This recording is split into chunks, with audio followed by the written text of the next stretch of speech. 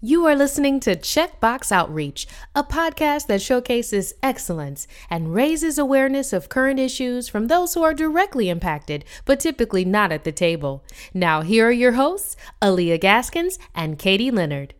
Hi, welcome to Checkbox Outreach. This is Katie. And this is Aaliyah. And today we are joined by Saquon Merritt. Really excited about this conversation. Saquon reached out to us to have a space and an opportunity to talk about how COVID-19 is impacting entrepreneurs, especially those who have been formerly incarcerated. So welcome to the show. Thank you for having me. I hope you and your families are doing well and remaining well during these times. I am doing as best as can be. Having this trade as a electrician, owning the company, it kind of sort of keeps us busy. But, we would be more busy if this, pandemic wasn't, affecting us all. So we're kind of, sure. At a stop and standstill. So Saquon, we are really excited to have you on because your voice deserves to be heard. You are doing amazing work. You have overcome adversity and you really stand for everything that we have been advocating for. And so Checkbox Outreach really started as a result of our outrage of not feeling heard and of really seeing the disparities that communities of color particularly are facing because of the impacts of COVID-19. And my background is in working with communities of color, disenfranchised communities, and really looking at how do we reinvest in them in a meaningful way, which led me to my work in reentry and looking at how can I support people with criminal histories to launch companies and grow those companies. And so you align with all of those things, and I'm just really excited for what's in store. And we have a mutual contact, Alex Smith, right? Yes, okay. Yes. And then we also seen each other at the Entrepreneur Award thing at the program in DC. Pivot.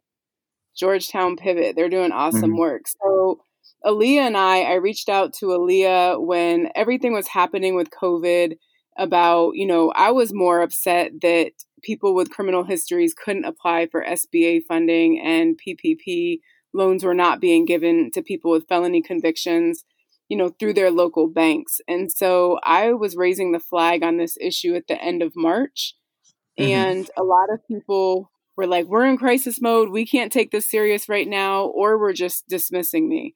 And so because I was so angry and outraged, I talked to Aaliyah and I was like, this is ridiculous. People like us that are passionate, we're trying to do this great work. We do not have a platform. So we created Checkbox Outreach in response to that. I mean, that's dope. That's awesome. I feel the same way you feel. I was actually on a town hall meeting with Senator Ben Cardin for Maryland and also Mark Rubio. And they had a town hall in QuickBooks discussing the trials and tribulations that people have going through this, going through COVID and accessing the PPP loans and what they're going through, even when they have the money, forgiveness and things of that nature.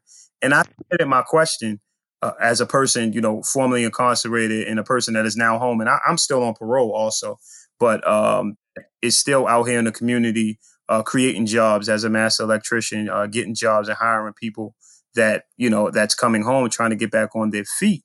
And the question was like not even addressed at all. They never even mentioned it. It was a whole thing said, this is how the community can engage with, legislators and, lawmakers to try to address and have their concerns heard.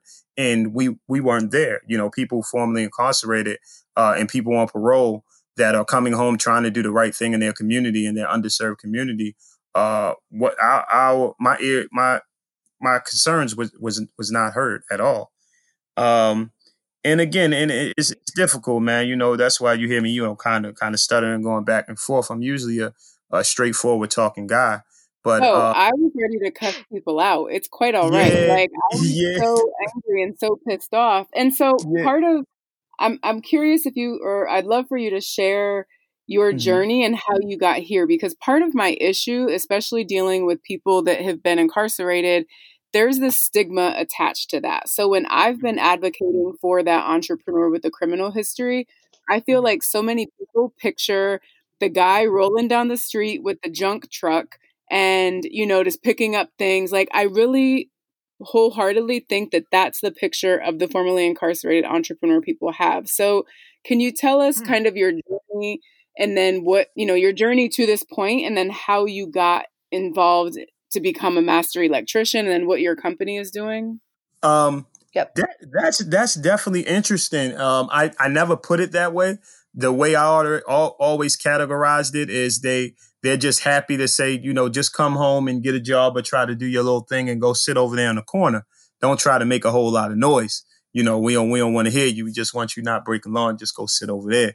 But what you said, kind of looked at us as the guy with the stuff in the back of his pickup truck, old, beat up, and with the wood frames around it, looking like kind of like a barn, holding some trash in there so it doesn't fall off the sides. Yeah, that's interesting.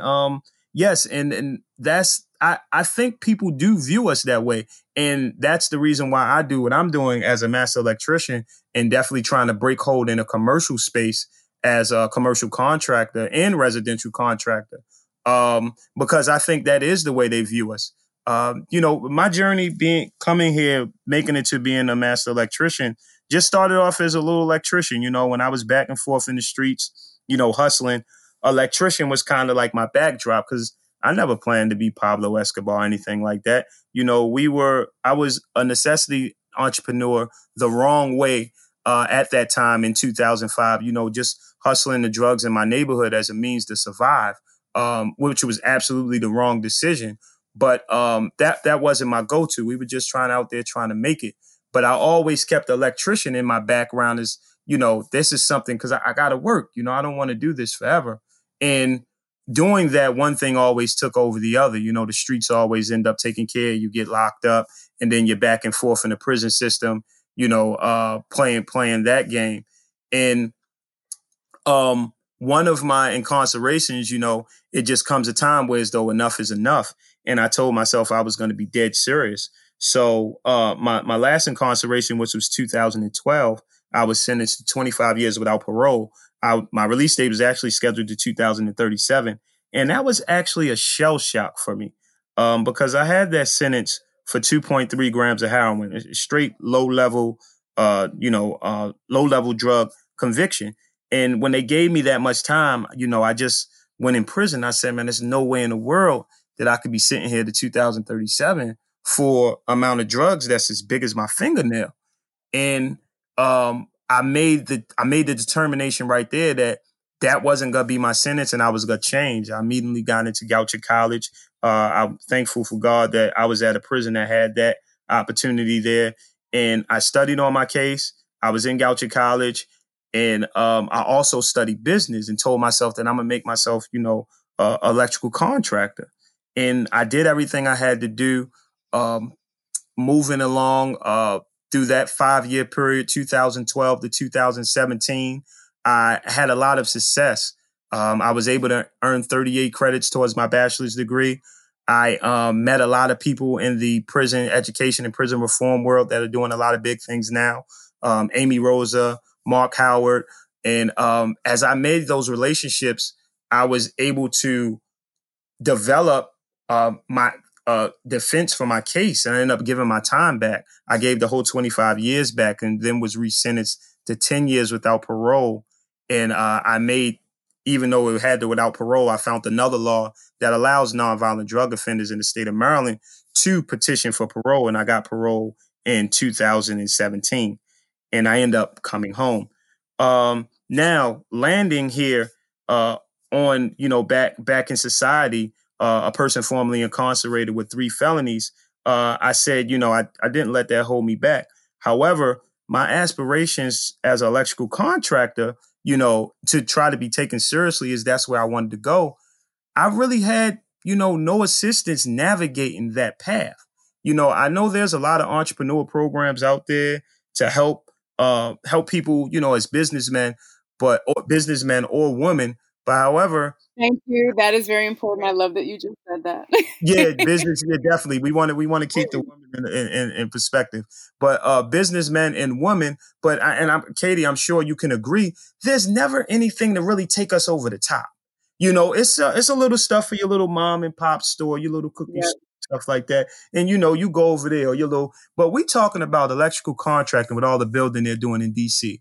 We're talking about $168 million contracts projects that these big contractors are getting that's not from DC. We're talking about Baltimore, all of these developments. I think they just announced today a $180 million grocery store and complex development here in Baltimore.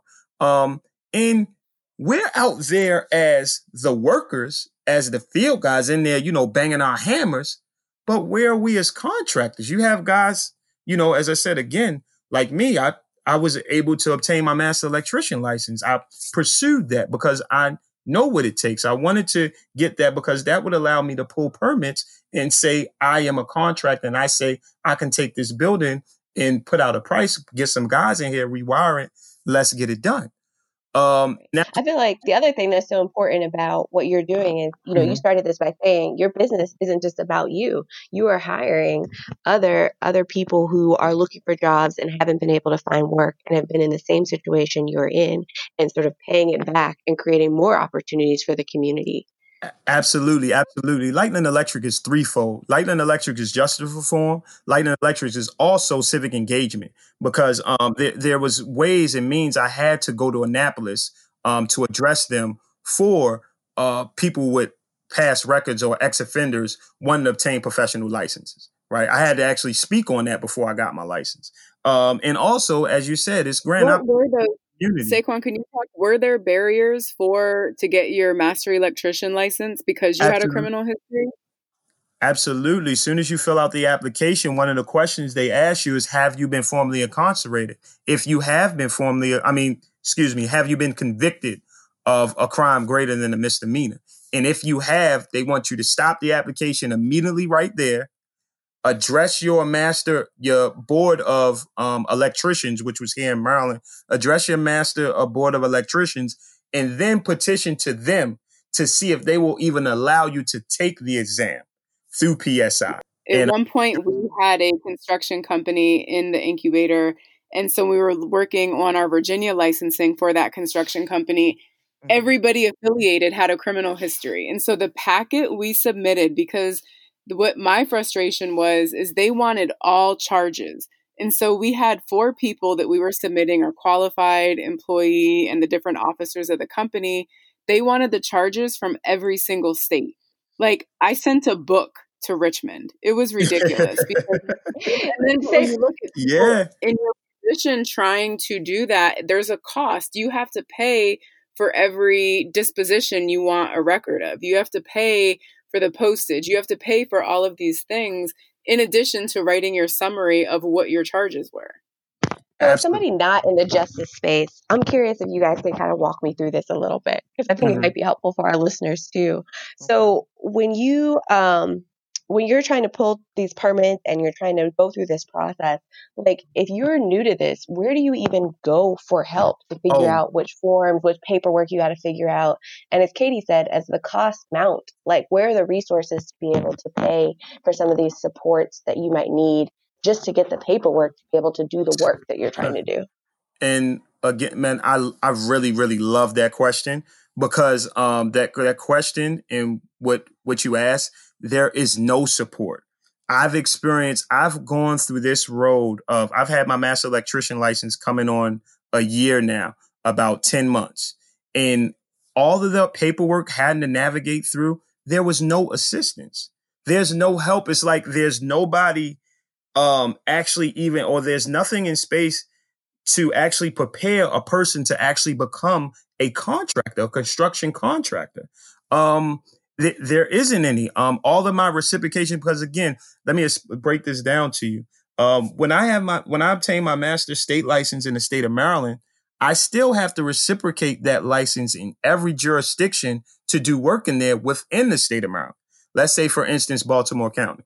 If I wanted to pull a permit in Baltimore County, I have to reciprocate my Maryland state license in Baltimore County and apply to them, pay them a reciprocation fee, which is around $300 to $400, right? The same thing I went through the state of Maryland, answer the question. I even hit a bump there because they asked you, have you been convicted of any crimes? I'm like, I just went through this, and I had to navigate that. Right. I just told you this. Right. Submit the paperwork again in each county. Now, mind you, that's only Baltimore County. With the permission of God, I got my license reciprocated in 7 counties in the state of Maryland. Each was $500. Wow. There was no help or no assistance navigating my way through that. Also, even the MBE's minority business certification, with the permission of God, I obtained that. That was done again by myself. The state one is so intense. Right. It's very intense. And I mean, you can start giving up. I had to take jobs just to get that. Also, let's talk about insurance. You also need general liability insurance to operate in the state of Maryland. That's the only thing that makes you legal. You need automobile insurance if you're keeping your truck. And you need workman's comp even for yourself if you don't have any employees. But again, and I'm, like I said, I'm glad that I really had this platform. And I've also started a Facebook page called Minority Contractors Aspiring to Be More, where I am speaking about a lot of these front office things that's needed, right? A lot of these paperwork that's needed that we have to go through to try to expose and tell brothers that, because that's the reason why a lot of us don't take these steps to become a contractor, because not only do we not have assistance or support, we don't know. I mean, it's oblivious, like the amount of paperwork. Well, on the record, I will formally offer I can help in that space. I would be happy to be a part of that conversation, because you do need that. And you also, I'm finding in any work, whenever you have an other group, right? Whether that's a Black woman, whether that's a formerly incarcerated male, whatever that might be, we need the people who are already at the table to really understand the message and to let us, to let our story in. Because I've gotten a lot of headway because somebody believed in me and was like, no, you need to talk to Katie, or you need to, hear what she's saying. So what would you be looking for, in terms of application processes or business development master? Like, what do you need, like, right now? Right now, exactly what I need right now. I need a cost estimator. This is another thing that's not done. Like, so I'm trying to go in the commercial space again. With the permission of God, I'm going to lead the path to a multi-million-dollar company, and I'm going to take care of my people doing that. Now, doing that, like now, I have a $100,000 contract. I'm not going to say what it is, but I have a $100,000 contract. I had to get bonded for that. I didn't know that. Like, they sent me, I bid on it, did my cost estimating for it, which took days. And again, we don't have enough of our people that know cost estimating. I got emails that come to I have emails that come to my box, my business box, all day long, at least 10, 20 a day, saying, are you bidding? Are you bidding? Are you bidding? Are you bidding? It's me, and I got 4 guys in the field. They're really just workers. I got to, help them navigate. I got to make sure material is ordered. I got to get on phone calls. I'm the face of the company. I got to shake the hands and meet the owner and the homeowners and make sure things are peachy and smile and, do that, fix things when it's going wrong. I really don't have time now. I was going to say, no, I'm struck. I want to go back earlier when we started. You said you were on this call, and you're on this call with the state legislator, and other elected officials. And you asked them this question around what they're doing for other business owners like you. I'm just wondering, given what you've talked about of just the challenges and barriers and things that your company has faced, what were you hoping they would have said? Like, what do you need them to be doing for your business as well? I would need them to remove, I think it's subsection N, which says that no one on parole or probation can access these loans. They can access SBA loans. I would like to say they're working on removing that. I would like them to say they're working on finding us access to capital so we can move. I mean, I don't even want a loan. I just need a line of credit. So when jobs come through, that's $100,000 jobs, I'm not hounding a general contractor or owner for money to get paid so we can make payroll. These contracts, we're talking about electricians here. My guys, I pay my guys $20 something an hour. They work 8-hour days. Come on. We talking about once a piece.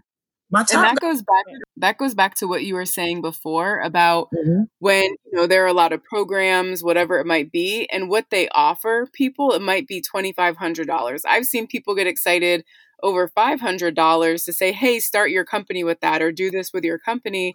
And when you look at the entrepreneurs and the business owners like yourself that have that payroll, when your payroll might be $8,000 every 2 weeks, $12,000 Mhm. every 2 weeks, that's a whole different conversation. This is what I'm telling you. And we have the means, and with the permission of God, I have the mindset to be there. We can do the work. We in there doing most of these work and these projects. It's just these front office things. And again, capital. Mhm. When people get excited, I'm not gonna, I sometimes I get upset at those entrepreneur programs because I feel as though when they give someone $500 and tell them to start their business and take them through 6 months or 7 or 8 months of program, and you never even filled out an LLC application. You never even filled out your articles and organization for your LLC. They didn't even have that in the program. But they give you these daunting business plans and projections for 5 years and things of that nature that you really have no idea about. Yeah, they want to see it when you apply for a loan and things like that. That's something you go through, but you need to be worrying about doing the work of your business, right? Also, the things to make your business, like I said, the articles of organization, applying for your minority business enterprise or your CBE if you're in DC, things like that. I don't even see that, and it seems Right. It's kind of like the doing is you're plan is doing one. you're smoke screening people all the way up until 6 or 7 or 8 months, and then you tell them start your business. It's like you're burning people out. I I just, like I said, I've seen these programs. And then another thing, a lot of these programs are also during the daytime, even the training just for MBE. They got to realize us as minorities, we got to maintain employment. We're still trying to make ends meet. We would love to just haul off and quit. Like me, I still have a job. I work at Arnold and Porter Law Firm. I work there 8 hours a day. I'm trying to find ways between my lunch breaks to make phone calls and things of that nature and keep things going. I can't even focus on lightning electric 24/7. I just found out that there was fellowships that actually help you out. I had no idea that Mhm. was available. It's a fellowship, I believe, in Baltimore. That'll give you $60,000 for 18 months for projects within a community. I missed that train. That bid was due March the 28th, and I was upset at a lot of the business lender groups and that I was going to that I'm in talks with that were working with me. It's like, did you not mention this to me? Like, kind of like my plight. This would have been perfect for me to apply for. And I have it with the permission of God. We had $180,000 just off the ground, off Craigslist revenue last year. I mean, I have none of that money now. We pay Oh, employees, we pay $80,000, in wages and things of that nature. And again, I can't even say my employees, they're 1099 contractors because I can't even afford to make them employees because we don't have any means to pay the medical and benefits. We yeah. we Aaliyah, you started to say something about a plan. right. Oh, no, I was just going to say, you talked about how so many of these programs just focus on creating the business plan itself. But it sounds like the real work that needs to be done is once the plan is created, what's the support for implementation and to keep going and to make sure your business can thrive? And I This think that's where there seems to be a gap. And I feel like not having people like you and your voice at the table, we end up creating more programs that, like you said, are offered at lunchtime or offered at a time where nobody can participate or even know they exist in order to bring those resources into your business. Absolutely. And I really feel like I mean, be straight and blunt. These programs, all it's really doing is funding the directors and the people that teach the program. That's who's benefiting. And then they get a big picture up and, shirts and stuff like that and happy graduation. It's like, graduation to what? Which one of those entrepreneurs did you take over the hump? Which one of those Yeah. entrepreneurs are on their way? Because it's And a it's bunch hard, on their and way. that's the support that I believe is needed for any marginalized group, but particularly, people that have been touched by the criminal justice system, because there's not the blueprint of success that they're handed down. So when you look at wealth in America and what the conversations that happen around dinner tables, we as people of color typically aren't privy to those conversations. And you look at the environment and you look at capital and all of these things that go together. So the way that I work with entrepreneurs is I need you to be head down doing the work, leading your crew, leading your company, while all that back office fluff on the back end is taken care of, right? Because it has to Right. be a true partnership. And I've had a lot of lessons, a lot of harsh lessons the past 2 years in that, because business is business and business is hard. But when you look at people that have criminal histories and that they're almost forced to go into entrepreneurship in some cases, the supports just have to match up. Right. Absolutely. Absolutely. I completely agree. Completely agree. And one more thing I say as you just going back and forth about the things we go through. I know this COVID-19 thing is a pandemic. It's unprecedented. But I must say, aside from the disease, it's not unprecedented for us. Not for ex-offenders or people formerly incarcerated or just the underserved minority community. Period. It's not for us being ignored, not having access to financing. It's business as usual. And I chuckle at that. Not in a sense of malice, but it's like just like what can I do if I don't laugh? I'm gonna cry. What can we do? It gets tough. But I have found a way to I look at it, I keep pushing. When I was hit with that 25 years no parole, I every single year I petitioned to my judge to, get some type of relief, and I got denied. And it just turned me up even more. It just pushed me even more. So with this, I'm fine. I found that I couldn't get it. I'm good. I'm still pushing. We still pushing. I'm glad that I've worked with my insurance company, and they issued me the bond. We're I think though that's the part I mean that's that so. I mean, that that's was the part. go ahead. No, I was going to say that's the part that gets me so frustrated, because I feel like we constantly have to keep pushing. That's the only way we survive. Yeah. And I feel like, some of us are really good at it. Some of us aren't. I think we have proven over and over that Black and brown folks, we're not just sitting around waiting for somebody to give us something. We are pushing every day. But I'm hoping that coming out of COVID-19, like, people realize this push is unsustainable. It can't just be carried our backs, and that we have to change the system. We have to do something different, whether it's getting legislation that removes the pieces you talked about, creating programs that are just offered at the right time of day, or Right. come along with some sort of capital incentive. Like, how do we get people to do that instead of returning to, well, they'll make it anyway if they just hustle harder? Right. Right. Yeah. It's like it has to end. And I'm completely agree with that too, because I don't want to be a person that's always combative, always looking for the problem. I want to look for the solution. Once we identify the problem, what's the solution? How do we get over this? And I think one of the things is, like, as you said, why aren't we offering these programs in the daytime? Another thing, if guys really plan on entrepreneurship, why don't we have any programs in prison working on guys' credit? Because that's another thing I'm finding out. You think because you have an EIN number or you have your LLC, oh, I can get business credit. Everything hinges on your personal credit. Everything. Every loan I went for, they say your personal credit. And with the permission of God, I'm just getting that in order. That's a Find whole separate like that's podcast. imperative for me to get the line. That is a whole nother hour and some change. Yeah. But it's a bundle. It's a bundle package.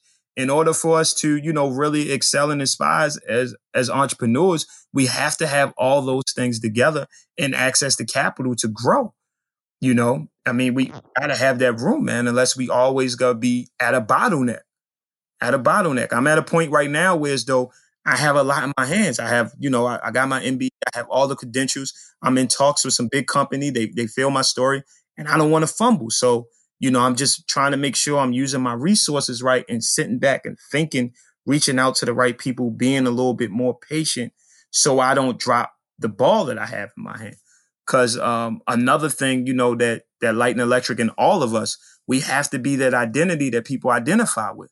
That's the reason why I'm bigger. That's the reason why Lightning Electric is something different than these other electrical companies, that they're pushing people to, because I can identify when I say that you're coming with this company and you have a different place outside of just working in the field, we want to make you cost estimating. You may be a material guy. You may be a permit guy. All of those front office positions, because I found out most of the 20% of it is work in the field. 80% of it is back office stuff. It's stuff that I'm And I think what 2:00 in the morning with. yeah, what your story highlights though is that these programs, they have to start like first of all, they should be starting in I think in our education system from K through 12 and making sure that there's opportunities for the trades and other learning. But in your Absolutely. situation, being able to, while you were serving time, to be able to get the credits you needed, the support you needed, the mentorship, like starting there. And like you said, everyone may not be the CEO of the company, but there is a trade or there is a skill that they could be working on and learning so that when they come out, they're positioned to pick up these jobs and we're not continuing to penalize people for one mistake. So I guess, we are just so grateful for your time. I was telling Katie, I was like, I don't want to stop this interview. I just want to keep talking and hear everything you have to say. And you've covered so much. I guess if you had to leave our listeners with one thing as to how they could help move forward or support more entrepreneurs who have been formerly incarcerated, what would your advice to them be? What would you say?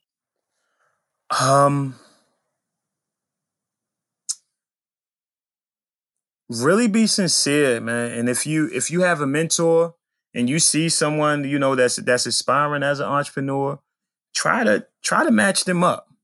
Try to match them up, man. Try to match them up with someone that, again, a mentor that's gonna be sincere, that's up the ladder, and just sit them there.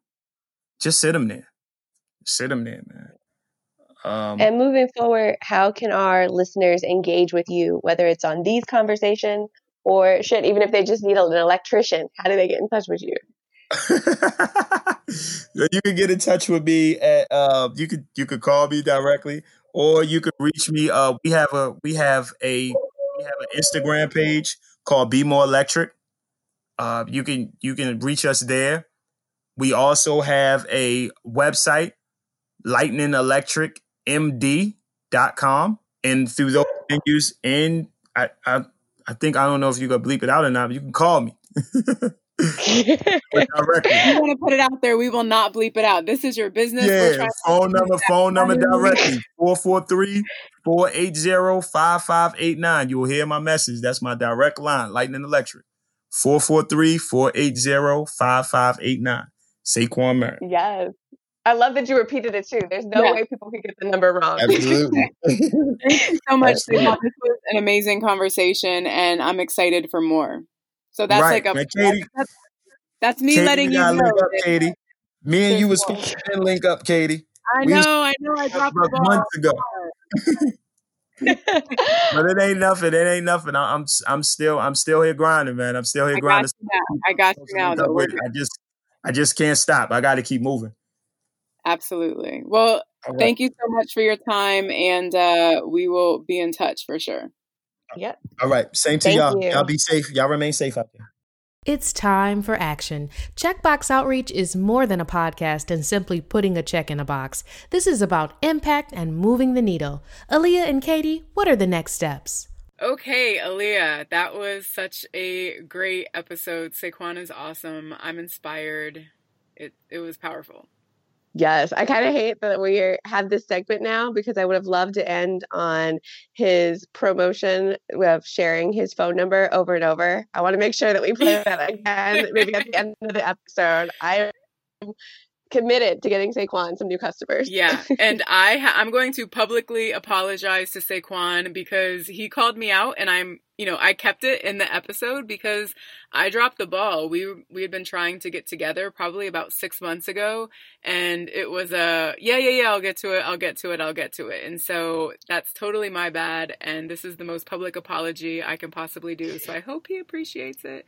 But all in all, this was a timely discussion. Clearly, he reached out to us because of his concerns for, access to the payroll protection program money and it not being available for people with criminal histories or who are currently on probation or parole. And so I know the businesses that I'm affiliated with, those entrepreneurs are currently on parole and do not have any type of recourse available to them.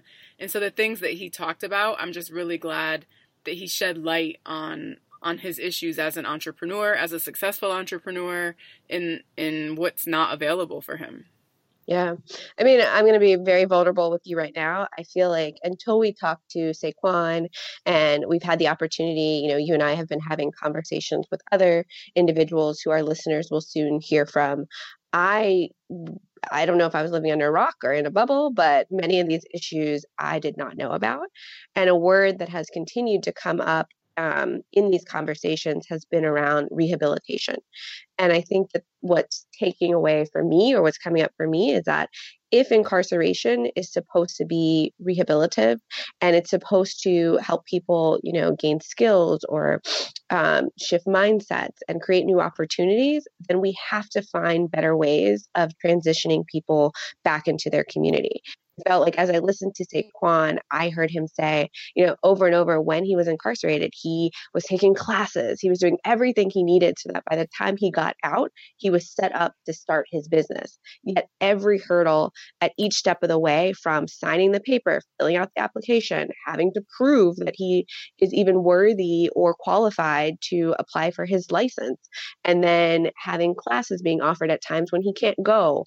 And then now with PPE, it's like we've set up constantly over and over these different barriers that almost continue to punish him for gaining the skills that were supposed to help him, get on his feet and launch his business in a timely manner. There's so many things. I think we could have probably an 8-hour conversation in this, but one of the things that you just said, incarceration and rehabilitation, you can't really do rehabilitation, and they don't even mean the same things, right? And so how do we as a society come together and say, can we rehabilitate without incarcerating? We have this massive mass incarceration problem. Do we have to put people behind bars? It's expensive. There are some jurisdictions, there was a study that said up to almost $80,000 a person to incarcerate them. And that's, more than an Ivy League education. So if that route looks differently for those people, that we can say, hey, we want to pour the resources that maybe you weren't getting, right, from the jump, and not put you behind bars, put you in a cage and think that that's going to fix you. And then when you serve your time, you pay your debt to society, you get out, and just like you said, there's hurdle, barrier, scarlet letter on you with that. I've heard some of them say they have this F for felon on their chest all the time. And this is a federal issue. It's a state issue. It's a local issue. And we really need to look at how do we view people that have served time? How do we, approach them, engage them, and support them, and not always punish them for what they've done in their past? Right. I want to go back to something you said, because I think right now in the conversation, we have focused on sort of what happens once you've been incarcerated and kind of the end part of this process. But what you brought up is what happens when you haven't gotten support and resources from the jump. And that makes me think of, starting all the way back to like preschool and our early education systems and family. And I'm struck by, I will never forget this, but Saquon said, he was like, I wasn't trying to be Pablo Escobar.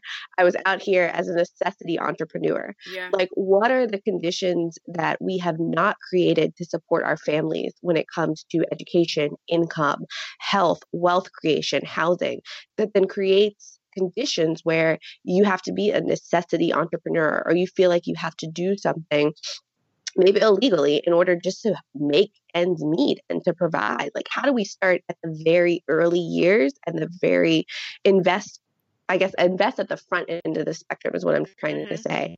What is it going to take to do something then, and interventions then that work well, so that we're not having the conversation later on about, should this person be incarcerated? What should be, what's the punishment, or what's the way that we're going to deal with the choices that they've made later on? And we're always learning. And I was new in the reentry space, and I came into it from hearing the stories just like Saquon, that they can't get jobs, people won't rent them housing or apartments, people won't let their kids play with their kids, whatever it might be, and thinking, oh, I can solve that through business. Done. It's right here on this timeline of someone's life cycle. But when we look at this type of issue, and any issue, any, social issue, any health issue, it's about the life cycle of the person. So from when that person is born to when they pass away, in their life cycle, where are we supporting them? So when you look at, parenting, fatherhood, all of those implications before a child is even brought into the world. And then you look at, where can we provide those supports for them in pre-K, in elementary, in high school, in trades, or in college if they go that route. I mean, it is such a long spectrum, and it's a different conversation. We can't just come in and say, oh yeah, while we have them in prison, they shouldn't get their best education there. Right. And I have such a problem with that because that happens a lot. How come they can get the certification, the GED and everything while they're behind bars, but they couldn't get it when they were at home because they had to do different things for necessity? Right. And I'm not a crime sympathizer. I think that people should be punished appropriately for when they do things wrong, but the punishment doesn't always equal the crime. And the crime, like I said, and Saquon said it better than I could ever say it, the crime is carried with them throughout their whole entire life. No, I mean, there's so many, I think, different ways that we could go when we think about some of the issues he raised. I mean, I know one of the reasons why we started this podcast is we want to be able to drive folks to, then how do we respond and what's the action we take? I think there's the real ask here goes to our policy and our decision makers, and demanding the accountability and the metrics and making sure that it's meaningful, and we aren't still punishing, we aren't still keeping people behind the 8 ball. And it's telling them that, people just don't have opportunity. And this lady that I talked to a while ago, she was talking about women's issues and the glass ceiling. And she was like, sometimes the problem isn't the glass ceiling, it's the sticky floor. And I thought that was so powerful. When we look at our policies, we look at our mindsets, we look at our behaviors, it might be the sticky floor that's preventing us from moving forward. Right. I mean, there was one point in the conversation where Saquon talked about he went to sort of, I guess, a support program for entrepreneurs, and it was all focused on how do you create the business plan? How do you create the plan to launch your business? And then he did the plan, but there was no support for implementation. And I think it's things like that that continue to keep people stuck to the ground. If you have a plan, but you don't have the support systems you need or the resources or the capital to be able to then implement that plan, then it's just a plan on the shelf. And so I think it is really going to our policymakers. It is going to some of the folks who design and lead these programs and asking about, when is the program offered? Is this an effective time? What's being offered in the program? What outcomes does that curriculum or does that way of setting up the design of the program, what does it lead to? And if we're not meeting the mark, if we're not actually helping people create thriving businesses, then what do we need to do to change this program to better achieve those results? And it's the continual evaluation. What are the implications of that? And so I have a big problem right now that people's first inclination is to say, well, we have ban the box, or let's do ban the box. And what Saquon talked about with the PPP, with the SBA funding, the box is there, right? Like the question is there, have you ever been convicted of a crime? When you look at jobs, the box may or may not be there. But what are the implications of ban the box? So when the box isn't there, research has found that Black and brown men are automatically assumed to have the criminal history when they come to the interview. And the background check is going to come up at some point along the way. And so how are we addressing that? When the background check does come up, are organizations still hiring people with felony convictions? Are you hiring people that might have a violent offense on their record? And so those are the conversations we need to have. And I'm not knocking it. I'm not saying that it's bad. It was perfectly well-intentioned. It was, the goal is correct. Like, let's get that off of the conversation. Let's get that off of the plate. But where is it becoming a problem? Where is it becoming a problem when it's there, when the box is there? And where is it a problem when it's not there? Right. I feel like we often say that our policymakers need to ask tough questions and they need to be, engaged in these conversations. I think the biggest issue is that our policymakers don't always listen to the response that comes back, whether it's what you're raising about some of the challenges with Ban the Box, or even when Saquon said he was on this call with our state legislators and other elected officials, and they asked the question of what's needed. And then he asked the question, he responded with, here's what's needed, or what are you going to do for folks like me? And the call was silent. And I think that that's a big challenge. We can't just ask people, we can't just ask our elected officials to, have conversations. We need to equip them to be better listeners, because there are different stories, there are different nuances.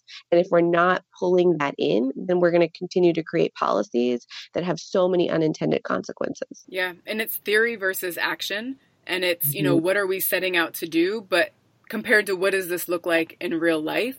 And whether it's reentry, whether it's the second chance around, we want, viable, healthy, crime-free communities. Like, nobody says, I don't want that. Right. But what does the action really look like to get us there? And then the other piece I quickly want to touch on is the PPP funding, the SBA loans for entrepreneurships that don't have the same experience. They don't have the same background as your quote unquote typical entrepreneur. And so it's about policy at the local level in terms of banking. And so supporting our community banks, I tell every entrepreneur that I work with, the most important relationship you can have is with your smaller community bank. There are larger banks out there, but your relationship with the smaller one is where your magic is going to happen. So supporting our community development finance institutions and how they do lending to non-traditional business owners or business owners of color. And so having that conversation on the policies at our local level for business lending and business loans and business support is really, really needed. And it has to, again, be intentional. It has to be something that we go into it and we're ready to fix it. We're ready to evolve. We're ready to address it as we learn more, as we get more data, and make sure that we're actually meeting the needs that people actually have. Right. I love the way you frame that, though, because I think too often it's easy to say, well, okay, why don't you go build a relationship with your local bank? And yes, relationships are important, but if you're going to the bank and you don't know who to talk to, or you've never had to build these type of relationships, it's not just on you. There's a policy and a system conversation that needs to happen around like the practices of our banking industry. Who do they lend to? Who do they not lend to? What are the ways that we can challenge and hold them accountable for helping folks who are entrepreneurs who have been formerly incarcerated? And it's not just on that person to have a strong relationship with them, but it's really the system that enables that relationship and presents them with options of different products or resources for how they can then access capital. Aaliyah, I think you just solved the problem. Good job. Done and done. Done and done. One day. Yes. All right. Thank you. Thank you so much for taking the time to listen to Checkbox Outreach. The conversations about second, third, fourth, fifth, even sixth chances have to be coupled with policy change and true systems change. Please check out our other conversations at checkboxoutreach.com or find us on Twitter at DisruptOutreach.